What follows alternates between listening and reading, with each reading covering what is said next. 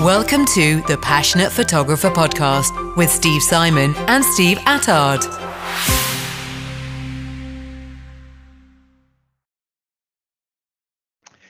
Hey everyone, welcome to a brand new edition of the Passionate Photographer Podcast. My name is Steve Simon and I'm with the other Steve Attard. Hey everyone. Hey Steve, how are things? I'm doing pretty good. It's been a busy week, but I'm doing good. How are you? Yeah, everything is good here. Although, as maybe a lot of our listeners know, it was a bit of a sad week in photography. We lost a couple of, giants of photography, particularly probably the most well-known photographer who passed away, Robert Frank. You heard about this, did you not? Yeah, right. What a week. Robert Frank and in Vancouver here, Fred Herzog. But I thought of you as soon as I saw the news because I know that Robert Frank was a huge inspiration for you. Yeah, for me and for so many photographers. I mean, Robert Frank had a long career as an artist, filmmaker, photographer, but likely he'll be best known and remembered for his book, The Americans, which really inspired a whole, generation and generations after that book came out in the late 50s and early 60s in the United States. And it was kind of he's hugely influential in photography. Street shooters, I think were inspired by him, as was I. The Americans. When it first came out, it wasn't even printed in the United States. Even it was The Americans. It was Les Américains. The French published it first. And when it came out in the United States, it did not receive a lot of favorable reviews. Yeah, and it's interesting to see that within the context of what we have here and now today, where it's so easy to publish anything. But to see in such a short amount of time, in a single lifetime, where the whole genre kind of came from and developed. And I know you speak about the Americans in your workshop quite a bit. What do you think was the influence of that piece of work on street photography and where we are today? Yeah, I think that when you look at the body of work, and remember, he photographed over a couple of years. He photographed, I believe, around 27,000 frames, which, back in the day of film, that was a considerable amount. He was sort of the fly on the wall. He did not want to interact with his subjects. He wanted to sort of, look and capture kind of what he saw. And I think that, because his images were not always, f11 and perfect focus, and because his focus was not on, necessarily capturing the beauty of the American sort of urbanscape and landscape, and he was coming from an outsider's perspective. He was really taking his personal kind of reality-driven view of what was going on. And, the pictures were not always pretty, but they often were very, very powerful in terms of what they communicated. It was a different kind of America that, than people were used to seeing. And I think, part of the impact came because the time, before television.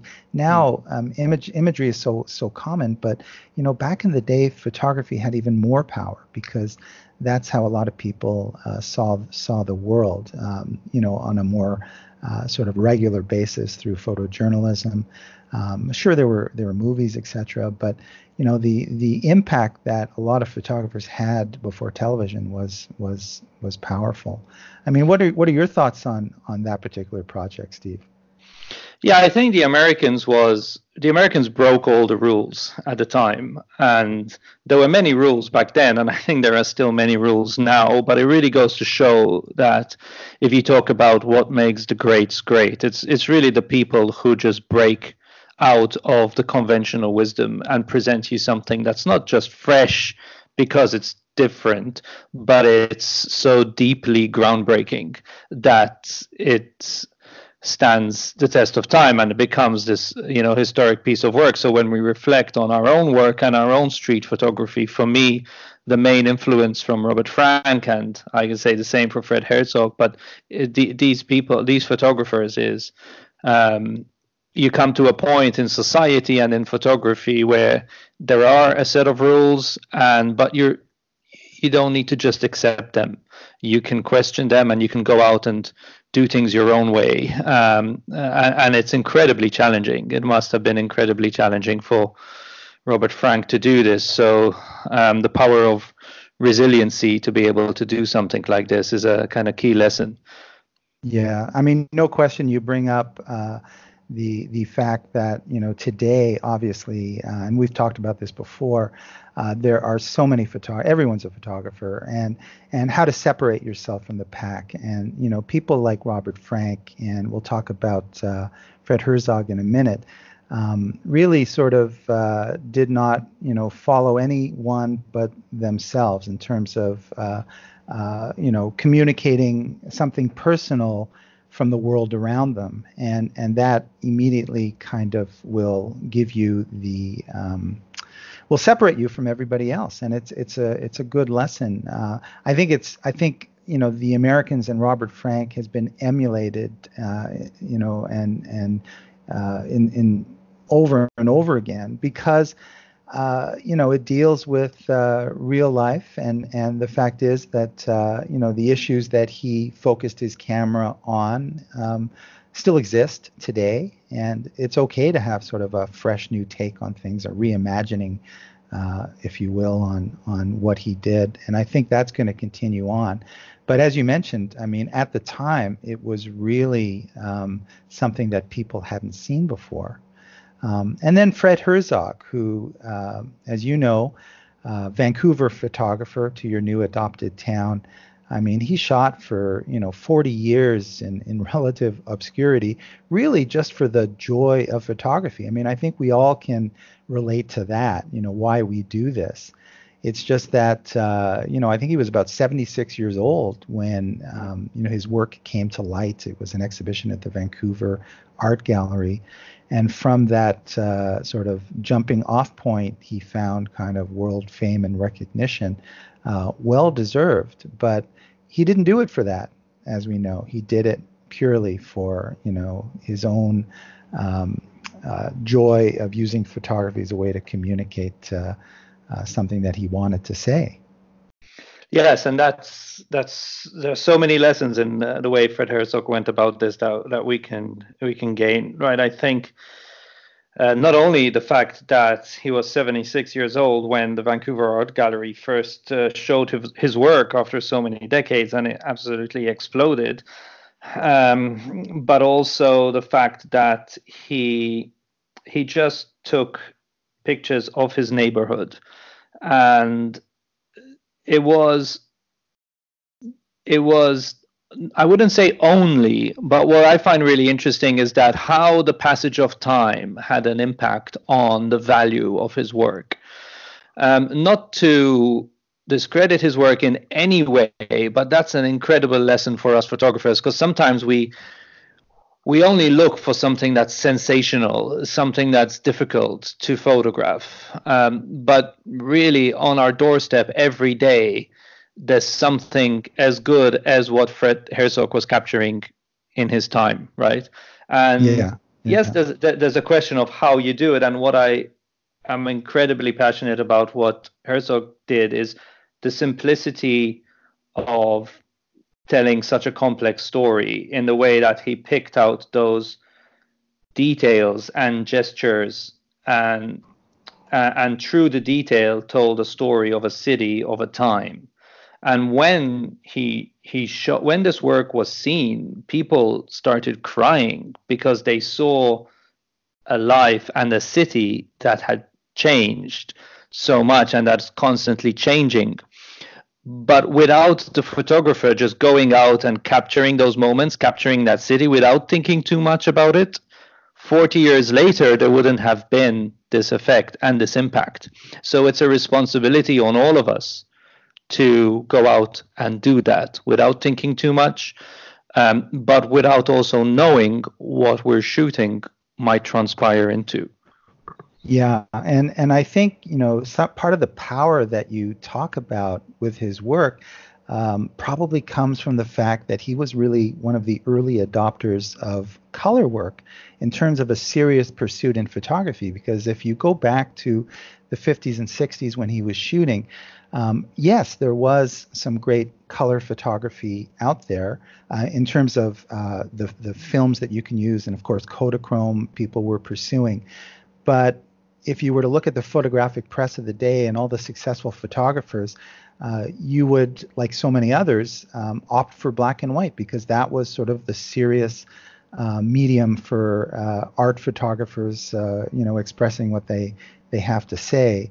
And at the time, if you look back at Mr. Herzog's actual process, I mean, the early Kodachrome films, ASA 10, ASA 25, that's ISO for those that aren't, that old, meant that, especially in Vancouver, and I don't have to tell you, shooting in sort of rainy Vancouver, the light is not all that bright during the brightest part of the day, meant that, it was difficult to do a lot of the time. It was just one more challenge.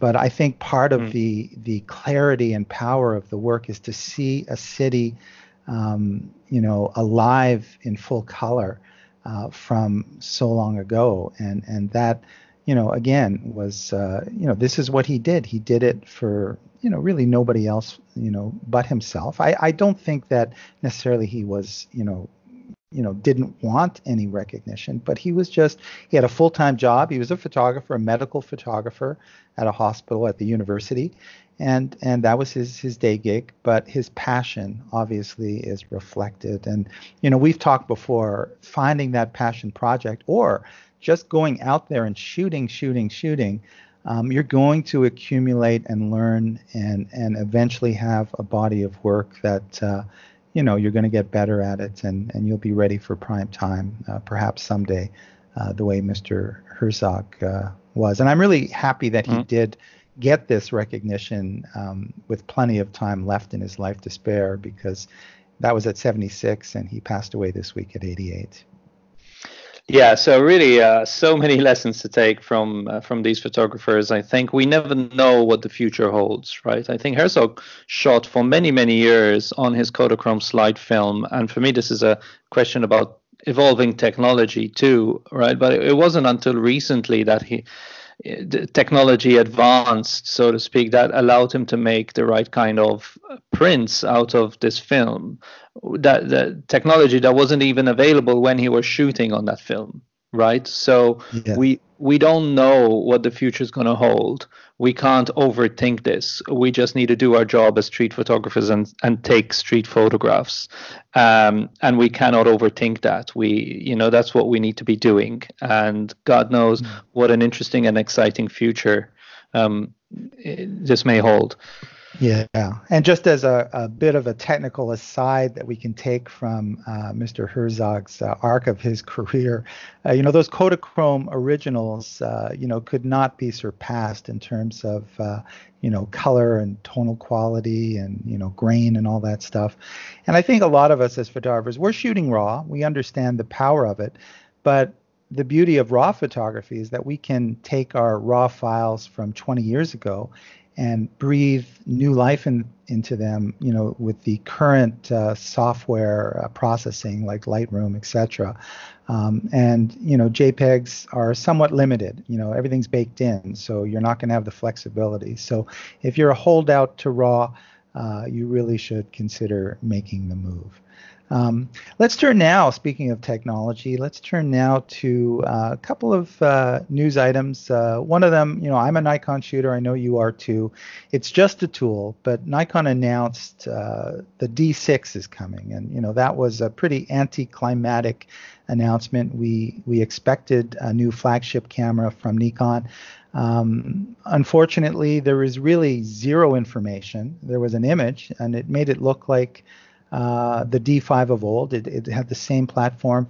I was kind of expecting the move to mirrorless, but it looks as though the DSLR is there. Any reaction from you, Steve? I'm really surprised, yeah, because I was following this based on your kind of development too along the mirrorless lines.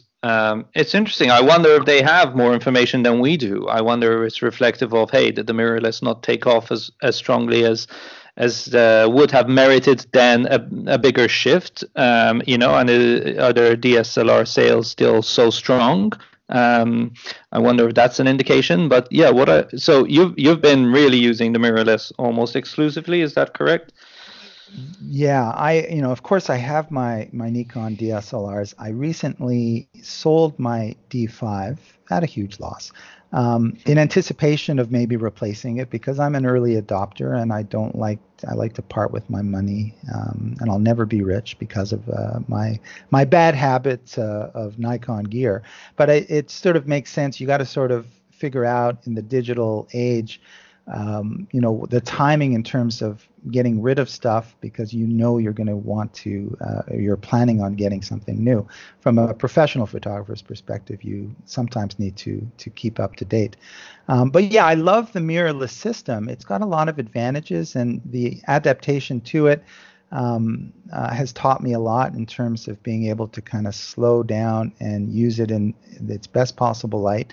And what I've kind of appreciated is that though the camera does not necessarily feel in terms of its use like the DSLR, it almost at first felt it was slowing me down.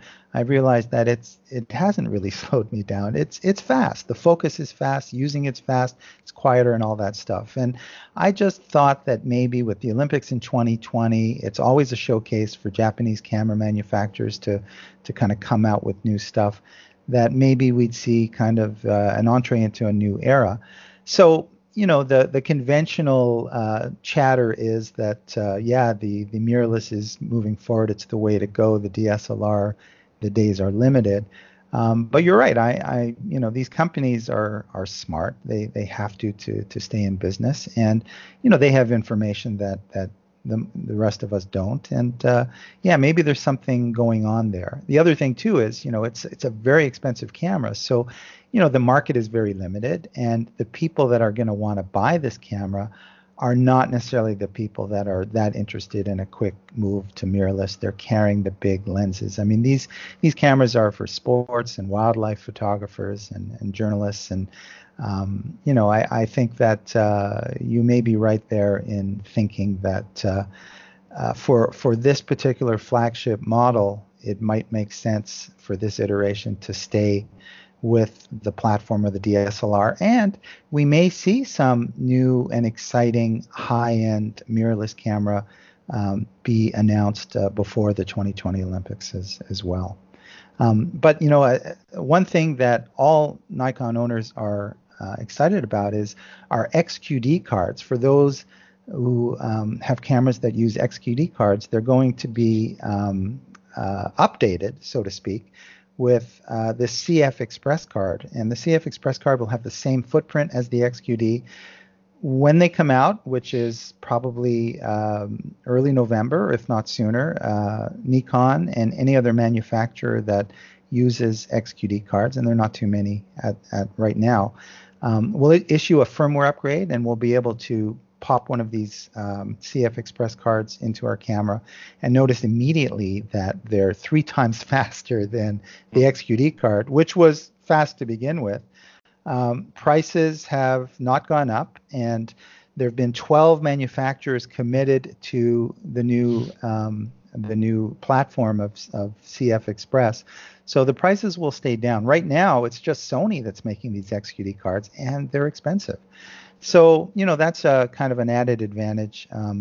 One thing in terms of the specs, the future speed possibility, and I had in my notes somewhere something like 8 gigs a second, if I'm not mistaken, which is, the equivalent of 160 frames per second of your 45 megapixel Z7 or D850. So, It just sort of says that the future in terms of the development of both video and camera is not going to be held back by the speed of the cards. Yeah, I have mixed feelings. I like, what are you going to do with all those pictures of the same thing? I mean, okay, in some very niche areas, and like I appreciate speed. I do family photography too, and I need a bit of speed, but really, it's like, and then once I download all those images, my Lightroom crashes my laptop anyway. So now I need a Yes. new, Mac Pro, which is God, another mortgage.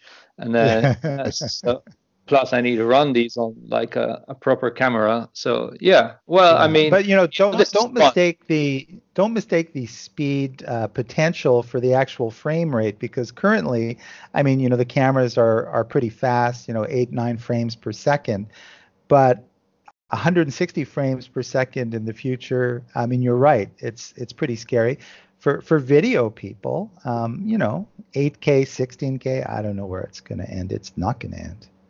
Yeah, so maybe for video too, like, yeah, it's all interesting. Like, it's all a question of niche markets though. So it's really like depends who you are and what you're after, right? I think that I'm really passionate about, like, that should be your starting point, right? I know we do get excited about technology, but really take a step back and think, what is my goal? What am I really passionate about doing? And then find the technology that suits your needs. Yeah, and I think people react to the technology. I mean, we've been doing this long enough to know that, when Photoshop first came out, people were experimenting with all the crazy filters and creating, finger quotes, art using the post-processing software. Um, uh, when autofocus first began, sports photographers were, oh my God, this is fantastic. And then, oh my God, anyone could do this now. But the reality was that the best sports photographers that had the skill of manually focusing fast moving subjects, and that's not an easy skill, and some people had a bigger talent for it than others, suddenly, that was eliminated and anyone could get sharp, fast moving images. But when I looked at the landscape during that time, I saw that the best sports photographers moving to the new technology, their images were still above that of, lesser photographers. So it really, as we saw with Robert Frank and Fred Herzog, it's really about the vision. So if there's a camera that's built into our glasses that shoots 160 frames per second at 45 megapixels, a robot could go out and photograph. But it's, what you're going to say and the single image that you pick out of all those images. I mean, that's still going to have the power, dare I say, Yeah. like 100 years from now. Yeah, so it's a good to link that back to our, how we opened this podcast, because what would Robert Frank have done with a 64 gigabyte memory card? Would he have got the same kind of pictures, or would he never even have been what he was? And the same question goes for all those, photographers that we admire, who noticed and appreciated and captured the moment and the decisive moment and the thoughts that they put into thinking, what is the decisive moment here? What could it be? Not to mention the pleasure that they would have got from that process, but also, would they even have been around if they were using this kind of technology, or would it have been completely different? Yeah, it's a very good point, and I would say to you that it would have been a very similar take. It would have been easier. It would have been faster, but you still had to schlep to all those places over 2 years, be there, spend the time, and wait for the moment. Whether he was holding his Leica film camera or his brand new Z7 at the time, not a lot would be different. I mean, maybe some missed opportunities would not have been missed. But in the end, it does technology make us stronger in terms of the work that we're compelled to kind of want to make. I think it allows more people to enter into that area and see what they can do with it. But I really suspect it would have, not been all that different. And it also, in my mind, in looking at, how people like Fred Herzog used to work, very challenging. So I'm sure there were many images that he wanted to get that he didn't get because the shutter speed was too slow, and you didn't have the instant review on the back of the camera. You had to wait 2 weeks for the Kodachrome to come back from the Kodak mothership before you could see it. So yeah, interesting. Yeah, ever the optimist Steve Simon, ever the cynic Steve Attard.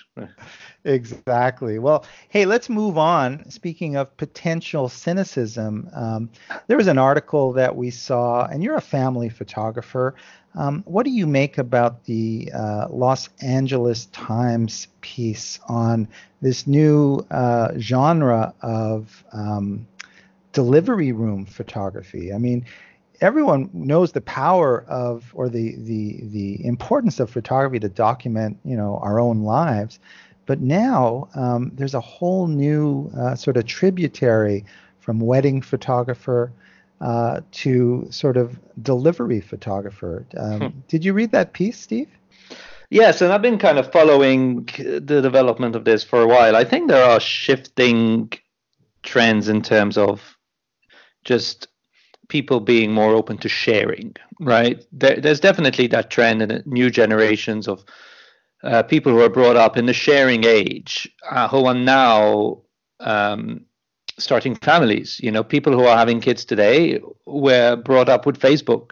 So there's definitely shifting trends, but I think I've seen it really still as a niche. A lot of people aren't really still willing to do that. But there's been definitely a trend for documentary photography, right? Like documentary commercial, so documentary wedding photography, photojournalistic wedding photography, documentary family photography, as opposed to your so-called traditional photography, or even just lifestyle type photography. And so if you're going to document your story as a family, any story begins with the introduction, with the opening of this is how the family, well, maybe even before that.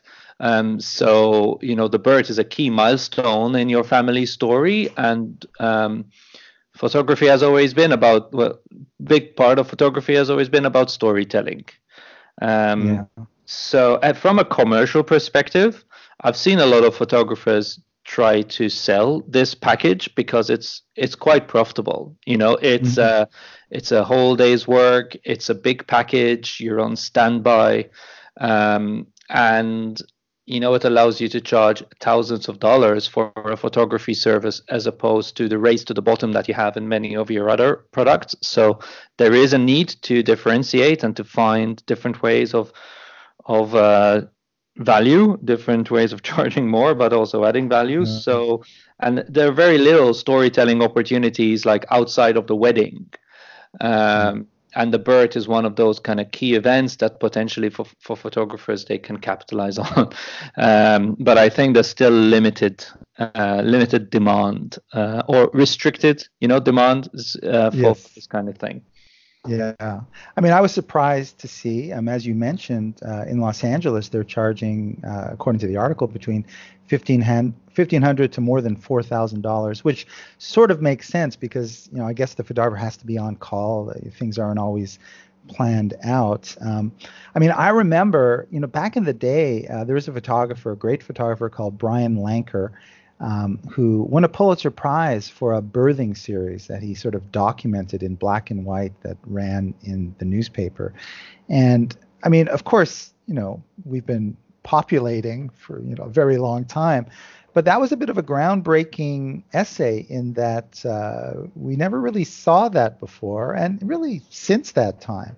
So when this came out, I was kind of, okay, it kind of makes sense. I mean, it was maybe controversial at the time to publish this for public consumption, but for your own sort of family.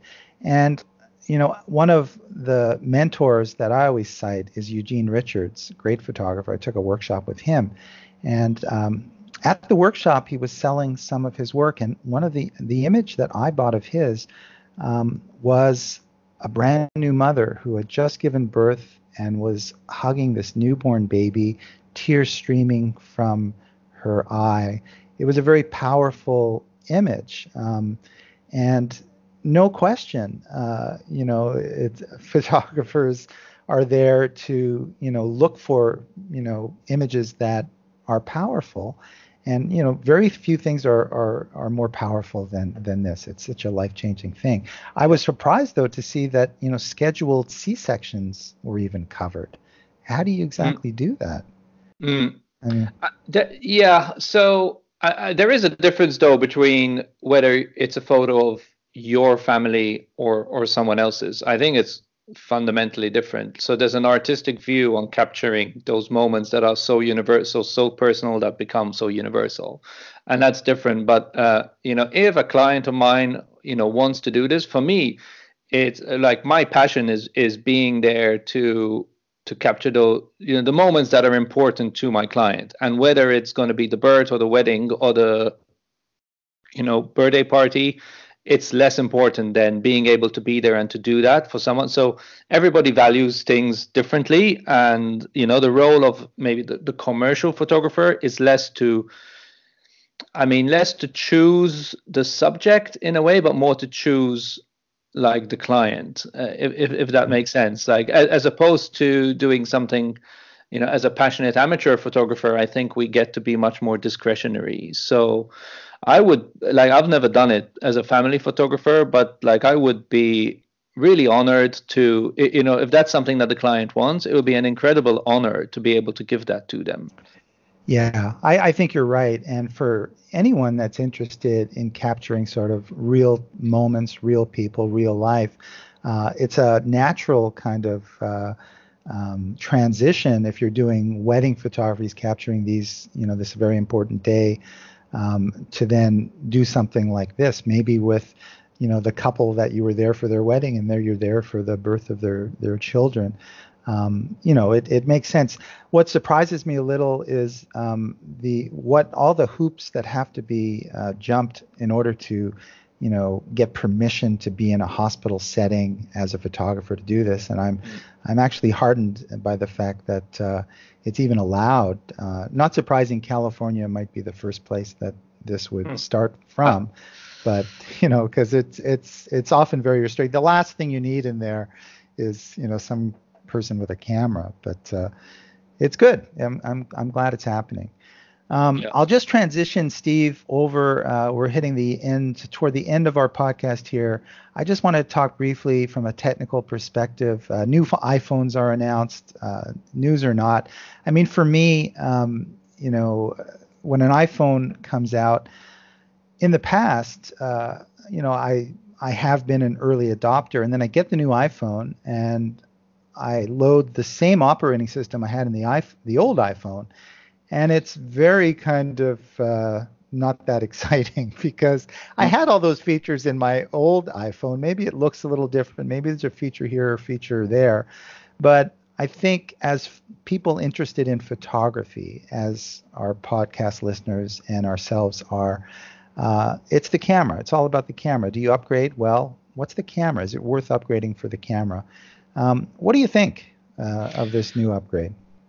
Yeah, I think we're going to see less like hardware updates and more like software intelligence. So really we're beginning to see AI, artificial intelligence, come into the mobile device and especially in this new iPhone upgrade into the camera. So with the new iPhone, you basically press the shutter button and it just takes one long exposure. And within a split second, the AI engine will fuse all that data together and pick what it believes to be the best photo among them. And it goes through all the pixels from the long exposure to optimize the detail and the noise and all those aspects for the single selected image. And the only way it can do that is through artificial intelligence, because in the back end, it's going through all the photos that are out there, to learn what is what is the kind of photo in this situation that you want, and what is the kind of exposure and all that. So there are incredible innovations below the hood that are really just not going to be seen in the same way as the hardware innovations that we used to see, like, or the big ticket headline item, like number of megapixels, or like front and rear camera and all that stuff. So like incredibly exciting, especially to kind of tie it into what we discussed of, Nikon launched the D6. Like this is innovation on a like different scale that's going to continue to capture the imagination and the excitement of the consumer audience in ways that the camera manufacturers just aren't. Yeah, there's no doubt when you look to apple.com and check out the sample imagery that describes some of these new features, you can't help but be impressed. Obviously, I don't know who they hired to do it, but probably people we know. It's a great gig. The fact that this camera will have now 3 separate cameras, if you will, 3 separate lenses, an ultra wide, a wide, and a telephoto, and with all the software innovation that you described, is going to open up new avenues. The night mode looks really impressive when you look at the sample images. And I have to say, anyone who loves black and white, this high key mono black and white, what it potentially can do to your portraits of people can be really beautiful. So, we've already seen how the iPhone is making an impact in the professional world. A lot of Instagram people using iPhones exclusively, a lot of people understanding that, yes, you can use this camera in a serious way. It is about Robert, Frank, Fred Herzog, more about what you want to say with the camera. The camera's just a tool.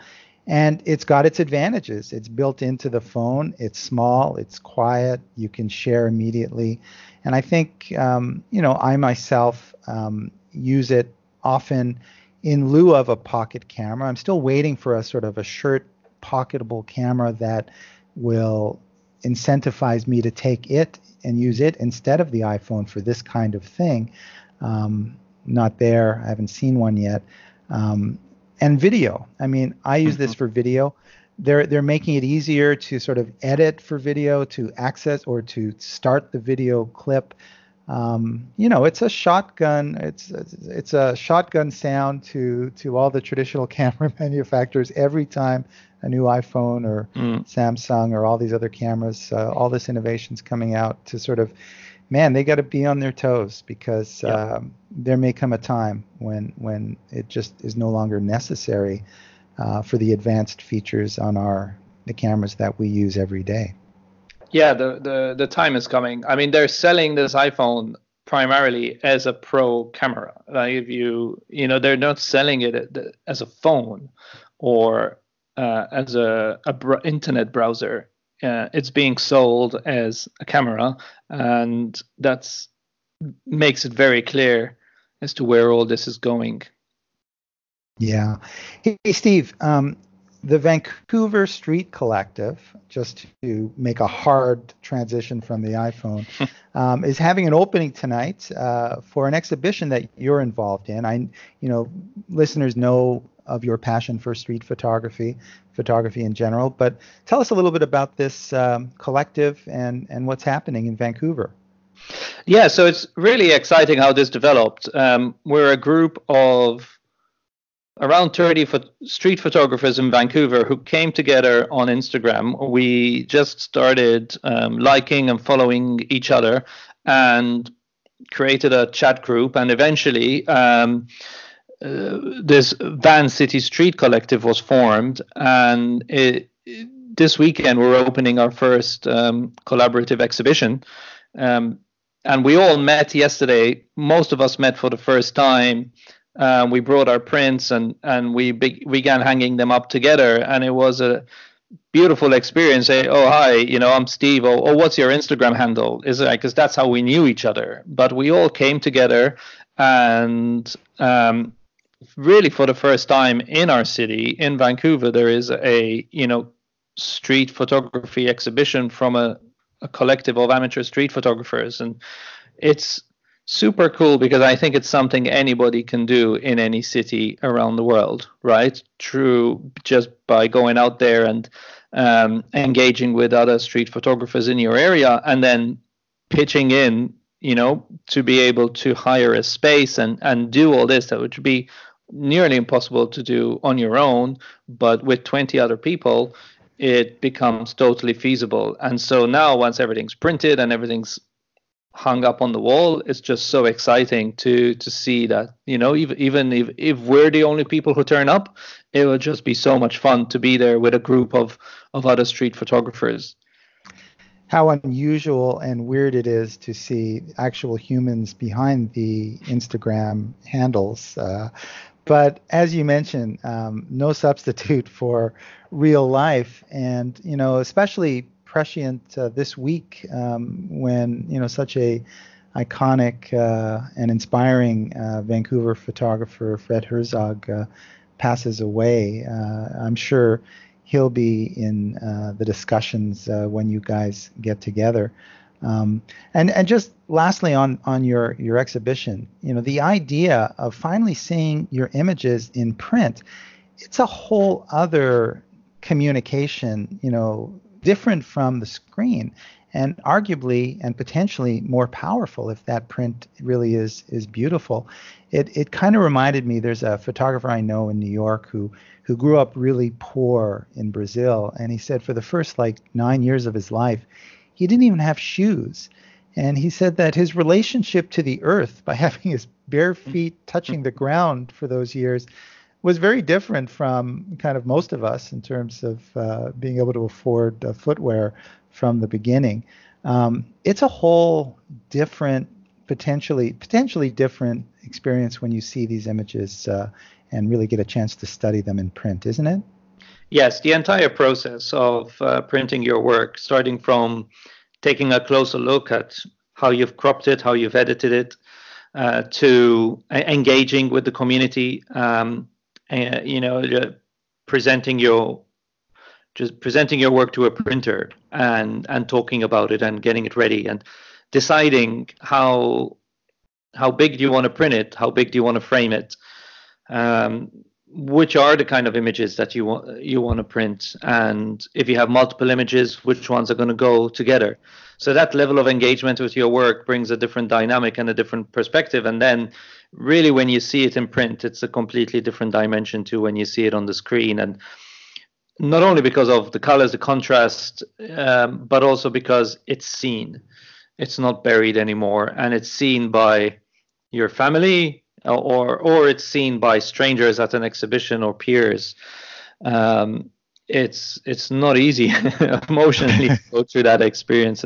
But if I were to end this podcast on what would one note, lesson, or tip, it would be print one of your photographs. Print it and get it framed. And what you do with it after that, it's fine. A few people will see it, or a lot of people, but go through the process. It will give you a fresh perspective on your photography and a lot of lessons to be gained. Well, that's great advice. And just one thing I would say, having had, a few exhibitions in my life, just like sort of likes on Instagram, don't have any expectations when strangers come and confront your image and then quickly move on to the next one, or don't spend any time. Others will maybe spend some time. Don't read anything into that. It's got the potential to kind of take you down a little bit. But no, congratulations to you guys. It's such a great thing that you're doing this, and you guys, I'm sure, are going to be inspiring and helping each other. Every week, every podcast, we try and give you some sort of tip or nugget.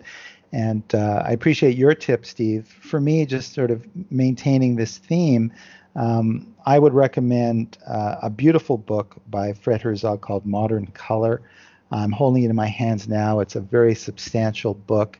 It really is a set of very beautiful and inspiring pictures that really kind of makes me want to get out there with my camera and just, say my own thing in my own environment where I'm at. I think, that's the lesson.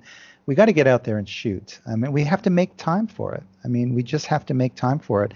If you made an hour once a week. In 52 weeks, you'd have 52 hours worth of materials. And within that, I guarantee you're going to have something to really get excited about as a photographer.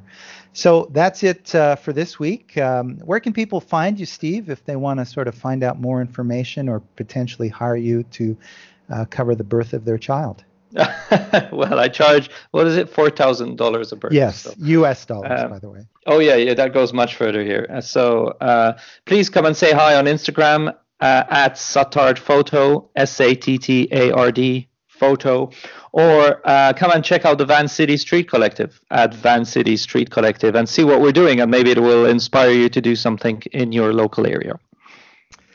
And I'm Steve Simon. You can find my stuff on thepassionatephotographer.com. And there you'll be able to see my portfolio, find out about my book, and the workshops that I do, of which there's a lot of exciting ones coming up, including New York City in October. Very much looking forward to Japan in November. You were on one of those Japan excursions. I know you would want to come back, Steve. I would love to come back someday, and I would recommend it more than anything. It's an incredible experience going to any of your workshops, but in New York or in Tokyo, in one of these bustling cities, it doesn't get any better for street photography. I appreciate that, Steve. And the check is in the mail, or the Venmo has been transferred. And with that, let's just end this podcast, and we'll look forward to the next one. In the meantime, great shooting, everybody.